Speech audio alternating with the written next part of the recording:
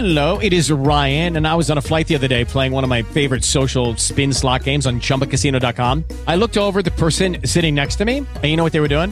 They were also playing Chumba Casino. Coincidence? I think not. Everybody's loving having fun with it. Chumba Casino is home to hundreds of casino-style games that you can play for free anytime, anywhere, even at 30,000 feet. So sign up now at ChumbaCasino.com to claim your free welcome bonus. That's ChumbaCasino.com and live the Chumba life. No purchase necessary. VGW. Void where prohibited by law. See terms and conditions. 18+. There's no take two. There's no just a little more purple. Warts and all, you've downloaded the VO Radio Show. Whenever an artist was going to be on Top of the Pops, they had to re-record their song for Top of the Pops. And that was policed by the Musicians Union. One of the artists that I worked with doing that was Iggy Pop and the Stooges, which was fantastic. They were really cool and could really play. It was like really good insight into their band. And that's Chris Dickie, who'll be joining us later in the show. And coming to you via the Road K2 is another episode of the VO Radio Show. My name's Andrew Peters in Melbourne, and in Sydney, it's Robbo. How you going, mate? I'm going okay. How are you going? I'm going really well. Thank you very much. It's been another busy week, but we love that. We do love that. Now, we were having a bit of a chat and a play around with Source Connect just a little while ago. And that's a good discussion point because you're talking about Source Connect now, aren't you? Yeah, I've been playing around with it, just having a look at it. It's kind of interesting for something that's free. It's very powerful. You can connect at all your regular Source Connect sample rates and all the rest of it. You can connect up to 4 people at once, which I find is really helpful, especially if there's anybody out there who like us are podcasters. If you know, really, really interesting. It's you basically have one person who has their account open, and then you can invite pretty much anybody you want just by sending an email and a password, and they log into your account effectively, although they can't see all your details, of course, and you basically connect that way. So I guess the only downside is if you are recording with 4 people and you want to separate that, you can't. All you get out is what comes out of your sound card. For me, I'm on an Mbox Pro on the laptop that I use for my connections, and then that goes for me into a 002 rack. But I can only get the stereo out of the Mbox Pro. So if I was recording with 4 people, I would just have a stereo mix of, well, in inverted commas, stereo, because they'd all be mono, but a stereo mix of those 4 callers. So that's the only drawback, but very powerful. It's interesting because I think they're in a beta stage. We should actually maybe make a call to Rebecca at Source Connect or Source Elements to find out what the story is. But I have spoken to Rebecca about this and the beta stage, but they will be monetizing, I think, in the future. I'm sure they will. I'm just looking at it now. The online beta version, it says that I've just opened up beta version 0.5.4 is the one that I'm talking about. Yep. Now, you've been having issues with IPDTL, is that correct? Yeah, we've been having all sorts of issues. I just to sort of fill you in the loop for everybody who's listening, is I also do another podcast with another mate of mine who lives a fair way out of Sydney, in fact, about 300 kilometres out of Sydney, and we record once a week. And we were using IPDTL only because he doesn't have a studio and is not really sort of audio-minded, and so it was nice and easy for him to use.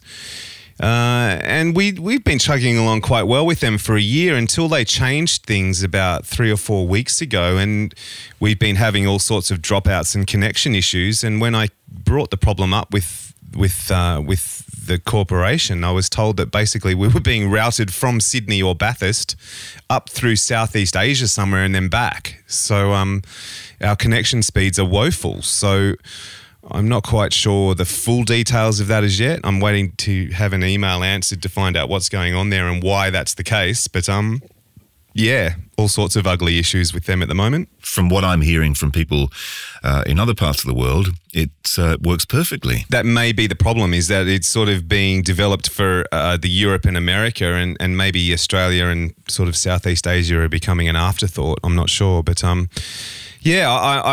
as I say, I need some more clarification from them as to what's actually going on to know, to be able to answer exactly why we're having these troubles. But not helpful at the moment, that's for sure.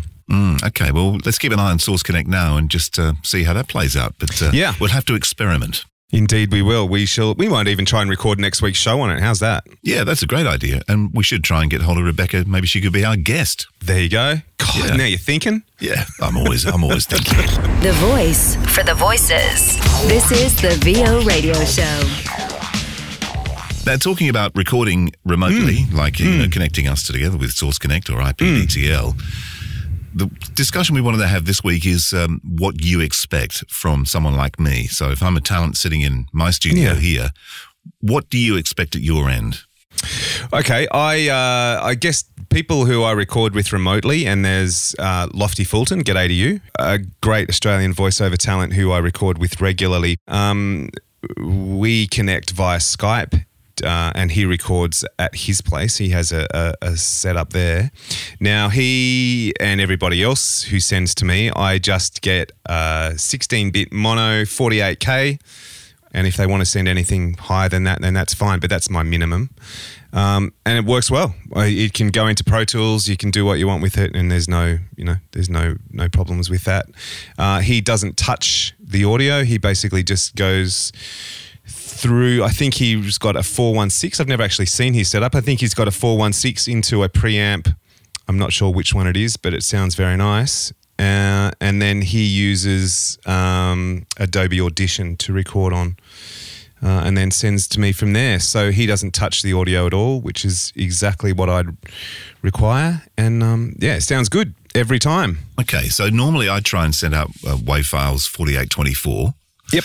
But every now and then, in fact, not every now and then, it seems to be almost daily, I get a request for, don't worry about the WAV file, send me an MP3. Yeah, I'm sorry.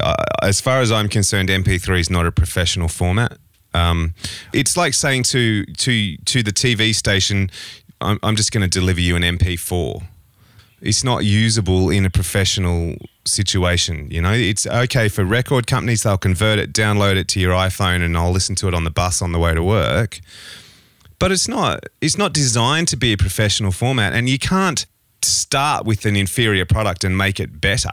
Yeah. You know, you need to start with a quality file that sounds great, because you've got to realize, especially in this digital age, that by the time you send me the file, I then ingest it into my workstation and do with it what I'm going to do. And then I might export that as an audio file to send to my client. Then they'll ingest that into their system and they'll do their manipulation with it. And then they'll output it to a master. If you start with something that's inferior in quality to begin with, by the time you go through all that process, you've lost so many ones and zeros that, you know, who knows what's going on. Yeah. Look, there are people out there who disagree with me. I constantly have conversations with people at especially radio stations who believe that MP3 is broadcast quality. Yep. I'm sorry, it's not. You know, it's just not. It's not designed to be. It was never meant to be. And it certainly doesn't sound like it. So I don't quite understand their arguments. I can understand the reason why you would go to an MP3 if it's 48 at 320. If you've got a session that went for half an hour and you've got to get that file FTP'd across, it speeds things up.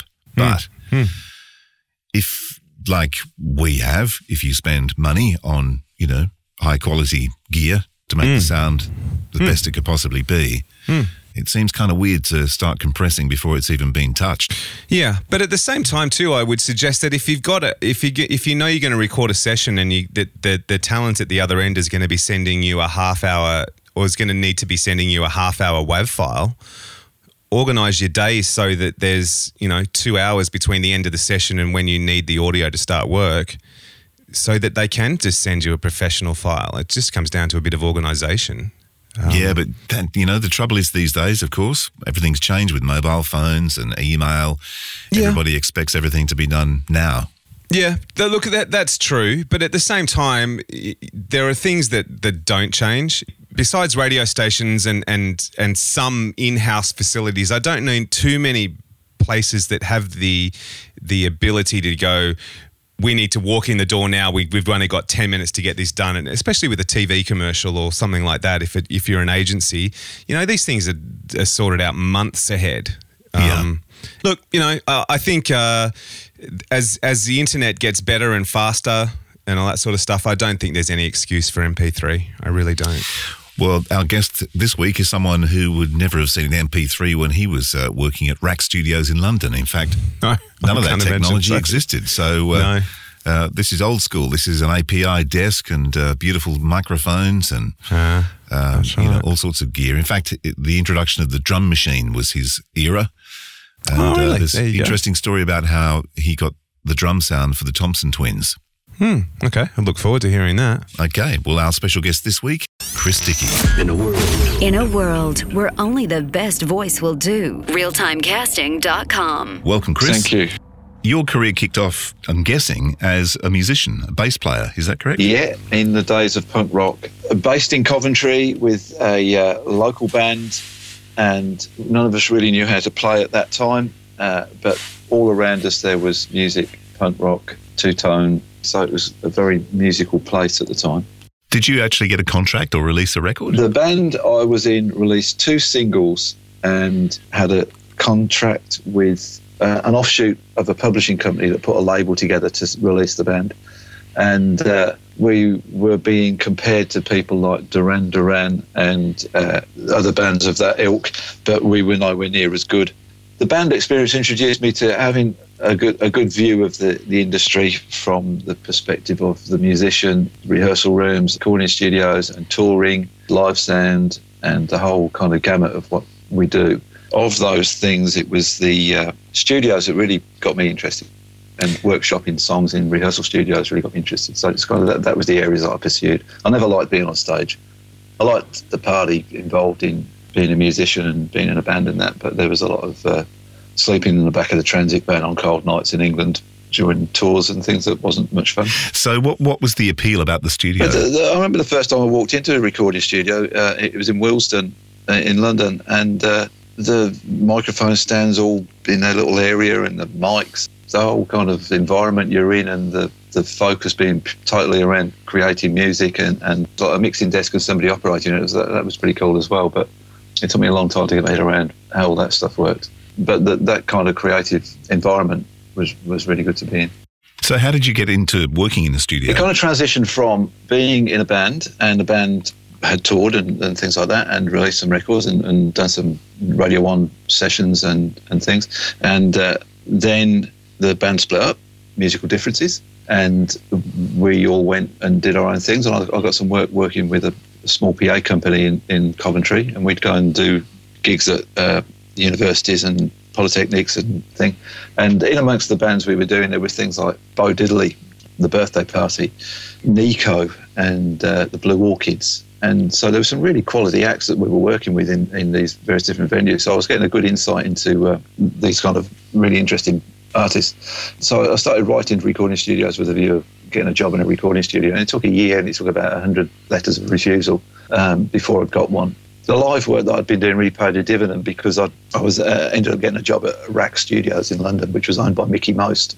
They had a recording truck, so as well as having 2 API recording studios, they also had an API recording truck that would go out and do location gigs. And so my live work really paid off in that environment, because it was familiar ground for me.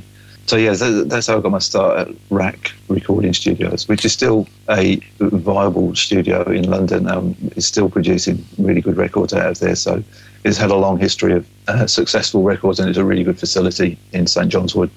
So when you first got behind the desk to actually record a record as opposed to live stuff, do you remember what band it was or what act it was? It actually took a long time to get on the desk and start to recording. In those days, you start in the studio as a tape-op, and the tape-op was opening the doors and making the teas and going out and getting the lunches and operating the tape machine. And the first bands I was operating the tape machine for would be Hot Chocolate, Kim Wilde, Racy would come in, and they'd kind of done their hits, but they'd come in and do demos and things. Steve Harley, he came in, and a fella called Adrian Gervitz and his brother would come in, and they'd had a big hit with Ryder Classic in the Attic at that time, and they came in and did follow-up records and never were as successful. Rack Records at that time had a viable record company and was quite a creative place in its kind of pop culture. Which was a bit weird for me, coming in from the punk kind of culture. So there was a bit of a culture shock for me. But at the same time, we had the other studios, and London-based record companies will put artists into those studios. So we work on a cross-section of rack recordings and other recordings that came through there. There was a lot of kind of bands like Simply Red and the Pogues. Thompson Twins came through there, Robbie, Neville. And we had producers there that would like to come to the place because it had a really good recording facility and really good rooms to record in. And amongst the producers, there was Steve Lillywhite and Alex Sadkin and Stuart Levine. I assume the first producer you worked with was Alex Sadkin, is that correct? I mean, he was a big influence on me, and it was great working with Alex, but there was a whole lot of other producers. We would do a lot of work with Mickey because he owned the studio, he owned the record label, he owned the publishing company. It was very much Mickey's place, and he would often have projects on the go that we would work on. So he would have been one of the people I was working with quite a lot. There was a fellow called Dennis Bavell. He came in and produced bands like Orange Juice. And as a kind of tape-op, you're learning your craft, you're learning what the engineers do. And so they'd be the people that teach you how to do things and show you different methods of doing things. And then we'd have freelance engineers coming in as well. And of those engineers, there were people like Greg Jackman, Pete Schweer, Will Gosling, Phil Thornalley, Mike Nacito. And Mike Nacito became a member of Johnny Hayes Jazz. Phil Thornalley was in The Cure and been a really successful songwriter, writing the song Torn. He worked with the Thompson Twins and engineered a lot of that successful records there. Pete Schweer was with ZTT, working with Trevor Horn. And Will retired after an accident, which was very sad. And Greg Jackman was always, he would be an engineer for the Moody Blues. Loads and loads of British acts and British-made records. And there was another fellow who came in, a producer called Pip Williams, who was very influential as well. So when we were working in there was a really big cross-section of artists that you would work with and different techniques you'd see employed there. The VO Radio Show is produced in the studios of Voodoo Sound. Radio, TV, sound design. Find it all at voodoo-sound.com. So what was your big break to get behind the desk? Well, you kind of get thrown in on the sessions that were maybe not of as much significance. So at that time, there would be a few sessions like that. There used to be the jingle sessions that came in, and they were 3-hour sessions, and you had to get the whole thing recorded. So you get a producer come in who was the jingle guy, and they record all the music, bring the backing singers, record the backing singers, record the singer, whatever it might be, and then you'd have to mix it all, and that would have to be a 3-hour session, start to finish. If you went over 3 hours, it'd be overtime for the musicians, and you didn't want to do that. And so that would keep you on your toes, and that would get you started. There were Top of the Pops recordings, so whenever an artist was going to be on Top of the Pops, they had to re-record their song for Top of the Pops, and that was policed by the Musicians Union. So you'd have 3 hours again, and you'd have artists come in and perform their song, and we'd do a quick mix of it. But again, that would be a quick 3-hour session where you had to be really on your toes and get things done. And one of the artists that I worked with doing that was Iggy Pop and the Stooges, which was fantastic. They were really cool and could really play. It was like really good insight into their band. A lot of the art of recording, a lot of the art of listening was learnt whilst you weren't operating the desk, because you'd have to be dropping in and out of record on the tape machines. In those days, it was 2-inch tape machines, and when you went in to record, you erased what was already there, and when you dropped out of record, you'd drop out in time to keep what was pre-recorded. And so in that way, you'd have to be really on your toes, making sure you're really listening to where the bars and the beats were and the vocals were and things like that, and taking your cues off what was pre-recorded, or taking your cues off the engineer or the producer telling you where to drop in and drop out. And to the detail of getting a syllable from a word, and if you didn't get it the first time, then you'd have to get it the second time. So there was I remember doing a 12-hour vocal recording session with Adrian Gervitz when it was dropping in and dropping out of record to get the performance vocal. So yeah, that kind of thing got your chops up. I was going to say, everyone's used to digital now. In fact, probably most of the audience of this have only ever known digital, but to be dropping in and out like that as you're doing it live would be unbelievably difficult. Well, it's something that, because where I'm teaching at the moment, it's one of the things that all the kids grow up with Pro Tools and able to defer decision making and able to have a visual cue on where they are in the song. So when we go to doing 2-inch sessions with the students, quite a lot of them freak right out because they suddenly have no visual cue and they suddenly have to be listening a lot more intently than they were previously to know where they are in the song. So all that old craft is still very valid. And one of the things that can tie you up in knots in studios these days is deferring decisions. If you don't make decisions as you go, then you can end up with a multitude of decisions to make further down the track. Yeah, well, it's certainly a bit different to now. Getting back to recordings, they let me do a recording with Steve Harley. It was a song called Dino, I think, and they were happy with that. And so then they had the confidence to be able to throw me in on another session when the next one came up. So what is an engineer's job for anyone that's listening now? So that depends on the environment you're in. These days, I mean, in the days when I started, there used to be the 3 people in the recording team. There would be the producer, and it was their responsibility to take care of the making of the record and the logistics of the record and nurturing the artist and getting the best out of them and working with the record company to make sure the record company get the result as well. And then there would be the engineer, and the engineer would take care of the recording and the technical aspects of the recording. And it's still the job of the engineer these days. And so that would be mic selection, that would be whereabouts in the acoustic environment you're going to use for the recording, the EQs, getting the sound, compression, placing it in the mix and things like that. And then there would be the assistant or tape op, and they would take care of the kind of putting a microphone in place, wiring, cabling it in, using the patch bay, operating the tape machine, taking care of the stuff that the engineer wanted to offload, generally taking care of the sort of running of the studio. So these days, quite often you'll end up in a situation where all those 3 roles are the one, and that's the person who's in the studio. So I would say most records these days are either started off or in some way a home recording that is the sole responsibility of the one person who needs to know how to work Pro Tools, needs to know how to do all the microphones, getting the sounds up, and a whole load more stuff than we used to have to know.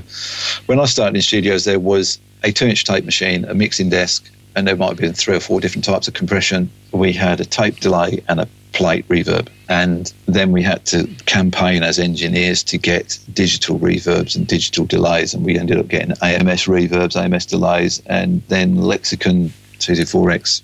And that was it. We were geared up then. Whereas these days, there's so much more gear to get up to speed on. And your ability to operate Pro Tools is really big, and know your shortcuts and keep up with the latest updates and recording methods. With the Lucky Land Slots, you can get lucky just about anywhere. This is your captain speaking. We've got clear runway and the weather's fine, but we're just going to circle up here a while and get lucky. No, nothing like that. It's just these cash prizes add up quick. So I suggest you sit back, keep your tray table upright, and start getting lucky. Play for free at LuckyLandSlots.com. Are you feeling lucky? No purchase necessary. Void where prohibited by law. 18+ terms and conditions apply. See website for details. One of the things that was a massive benefit in the old days was you would be able to be a fly on the wall in a working capacity as you learnt your trade to lots of different recording methods and techniques and the way different people made records. That's hard to come by these days. It's interesting because there is, a similarity between, recording a band like you did and, these days as a voiceover guy. Of course, now we're sitting at home in studios and all of a sudden we have to place the microphone. We probably have to produce ourselves unless someone's down the line. We have to record it. So we've got to be aware of the sound to make sure the sound's correct and everything else. Yeah.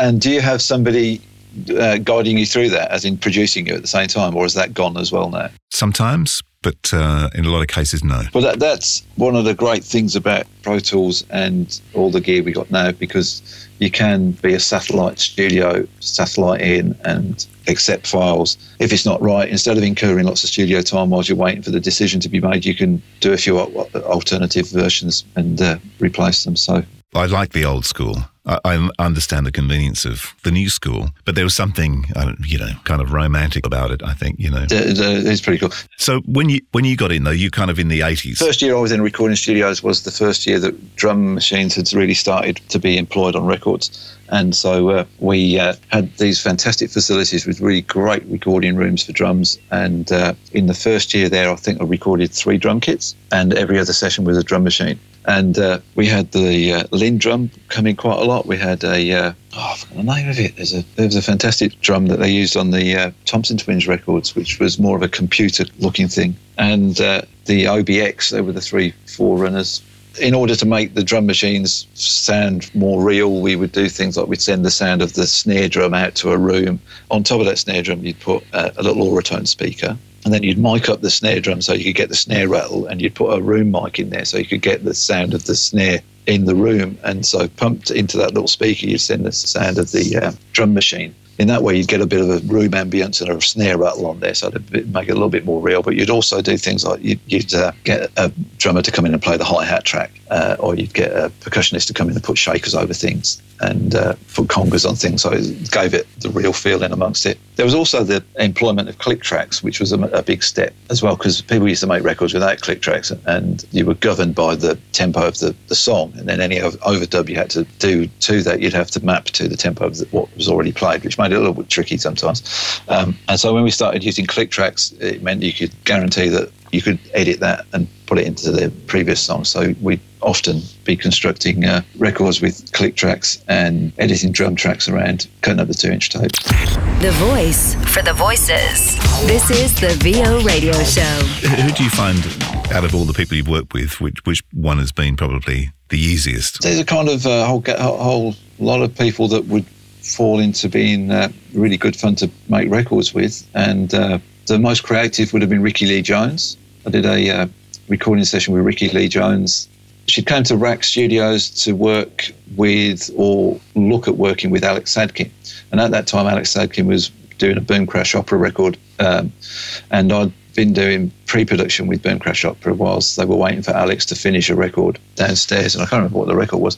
So he and Will Gosling were making the record downstairs with Boom Crash Opera, and I was in the other studio with Ricky Lee Jones, where she was doing demo sessions, and she would get Alex to come in and have a listen. So for about 2 weeks I spent with Ricky when she was in a kind of writing and creative stage of her recording process. I don't think I've worked with anybody who has as much attention to detail when it comes to vocal content and vocal melody and notes. The Pogues were not easy to work with, but they were really good fun to work with, and they were raucous Irish punk. When we came to recording, they'd been held out of recording for 2 years because of the Stiff Records situation they were in. They weren't allowed to record for 2 years, so they'd had 2 years to write new songs, play new songs, work live, and when they came in to record Fall From Grace, they were really top of their game, fantastic.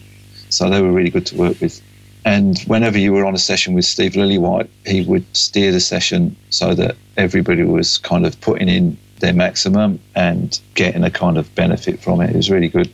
There were other sessions that may have been with other producers that might have been a bit awkward. They would maybe breeze into the room and give you a few ideas on things and then breeze out again, and everybody would be left thinking, what did that mean? But then we'd kind of, the people that were in the room would come up with something, and then we'd find out a little bit later whether that's the right thing or not. Did you also always have a fake fader? The producer's fader? No, we didn't. No, we were honesty around the Rack recording. So when you left Rack, you went obviously freelance as an engineer. Was that at the point where you tied yourself to one producer? Oh no, well, when you're an in-house engineer, that you come with the studio quite often. So there were probably more. I was probably working with more producers when I was at the recording studio from a budget perspective. I got to do a few records with Steve Lillywhite after freelancing, and worked with Dave Matthews Band and Morrissey in a freelance capacity, which was good fun. The Pogues, I think we'd done the Pogues records by the time I'd gone freelance, and they were both recorded at Rack when I was in-house there.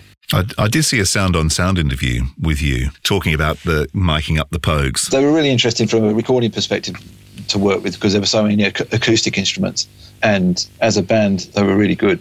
And so you wanted to get them all playing live. We didn't really want lead vocals live, and we didn't expect to get whistle. And a whistle's an instrument that would bleed over everything as well. So for a couple of reasons, we maybe wouldn't have put the whistle down on the backing track. But the backing track would have gone down with drum kit, bass, guitar, accordion, acoustic guitar, sitar, banjo, guide vocals, sometimes piano. But one of the benefits about Rack Studio was it had a beautiful wooden floor, high ceiling, a partition going down the middle, so you could have your drum kit in one part of the space, and windows that you could see through, everybody could see each other. And we had lots of screens that you could move around, tall ones with glass windows in and short ones which were just padded. And so they had really good acoustic qualities, but they had really good soundproofing qualities as well. So you could really box up a fairly loud guitar amp, and we could get away with the volume of that in the room. And so we'd have a vocal booth, we'd have an accordion booth, we'd have, all the instruments were boothed off. I had great mics at Rack as well. We had really good mics to choose from, and they've probably still got the same ones. They're vintage Neumanns and RCA ribbon mics, and it was good. See, good old days. Well, good old equipment, good old room. I mean, the room is an old workhouse, so it's, I don't know what century it is, but it's definitely very much a listed building in St John's Wood, and it's got beautiful acoustic qualities to it. And the desk was an API mixing desk, which was late 70s desk. They would still be very, very sought after. Now, some of the albums you've worked on, of course, have been, like Morrissey and, as you mentioned before, Dave Matthews Band, the Pogues. But you're also involved with the Red Hot and Blue album, the first one that came out. Yeah, it was Steve Lillywhite was asked to produce that, and what a fantastic project. Fantastic group of musicians and creative people around it. There was Sinead O'Connor on that, but I actually didn't get to meet Sinead O'Connor on that, as in we recorded the string session for the track that she had on there. And we also used that same room for Annie Lennox. So, yeah, and then at the same time, there was, we did the Pogues. The Pogues were on there as well, weren't they? Miss Odish Regrets. Yeah, with Kirsty MacColl. What a great singer. So, yeah, that was my involvement in that. But Steve was whizzing about all over the place. What a great record for him to make. It had Iggy Pop and Deborah Harry. It's a fantastic record. So some of the acts you've worked with, do you remember many of them? Because there's been a lot. I was the person in the room that, as the engineer, one of the jobs of the engineer is you've got to be focused and you've got to at least know the name of the artist you're working with at the time. So, yeah, there was, Dave Matthews, fantastic. That was a great record made at Bearsville Studios, upstate New York. Beautiful environment. I don't think it's actually a studio anymore, but what a great place. Steeped in rock and roll history, set up by the founders of Woodstock Festival and the manager of Janis Joplin and Bob Dylan. What a great place. And great record to record on, really fantastic band. And a couple of things we did on that record that helped, that we would have Dave and a guest guitarist at the time who was on the record. So I had them set up in one room with their acoustic guitars, and Dave would have a guide vocal mic. And Carter was upstairs with his drums in his own little space. There was a space down the end of the room that had the bass player equipment in, so he'd go down to his little booth and play in his booth. It was quite funny because it was a massive recording studio. The studio floor space was really big, but we figured that the acoustic environment was too big for anything that we were actually recording on the backing tracks. And so when you looked out to the recording area, there wasn't anybody. So that was quite odd, not seeing anybody. That was the first Dave Matthews Band album. That was the one that became a big hit. Is that correct? Under the Table and Dreaming, and it was the first album they made with BMG on their 5-album deal of that time. They had massive record company support. All the green lights had been pushed. They were a kicking band. Around that sort of same period, you also worked with Steve Lillywhite on the Morrissey album, Vauxhall and I. A studio called Hook End Manor in the British countryside. Beautiful place. That would have been a slightly different experience, I would imagine, to working with the Dave Matthews Band. Yeah, it was very different, very much a British record. But there's a lot of similarities. Both occasions were residential studios. Both occasions they were away from the madding crowds, so you were secluded. You didn't have the interruptions of life. Going home, paying the bills, doing the washing, all that stuff, that was all taken care of. So in that environment, you can really be creative and in the zone for however long it takes to make the record. Anyway, Chris, I know you got to run. Have a great day, and hopefully we'll catch up very soon. Thanks, Andrew. Yeah, I apologise for cutting you short, but I've got lots more stories. We can't wait to hear them. Cheers. Thank you. In a world where only the best voice will do. Realtimecasting.com. Okay, well, that was Chris Dickie. Fascinating stories about the old days of recording, and not that long ago, really. Well, it doesn't seem that long ago to us because we're old codgers. What an amazing career he's had, though. But there you go. So that was Chris. Next week, we're not announcing a guest yet because we're going to see if we can track down Rebecca from Source Elements to come in and have a bit of a chat. Be a good way to test Source Connect now. Yes. Maybe we can get all three of us on it. Get all three of us online. I think that's definitely a go. Cool. Yeah. Sounds good. Good. Well, I'll look forward to next week. Lovely. Have yourself a good week, and we'll catch you down the pipe then. The VO Radio Show is produced in the studios of Voodoo Sound. To polish your next audio production, check us out at voodoo-sound.com. Find professional voices simply all in one place. Realtimecasting.com, including me.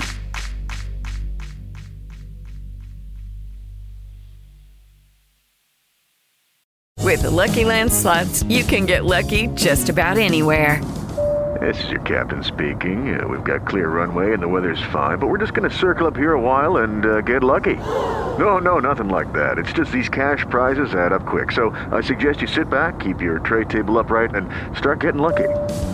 Play for free at LuckyLandSlots.com. Are you feeling lucky? No purchase necessary. Void where prohibited by law. 18+ terms and conditions apply. See website for details.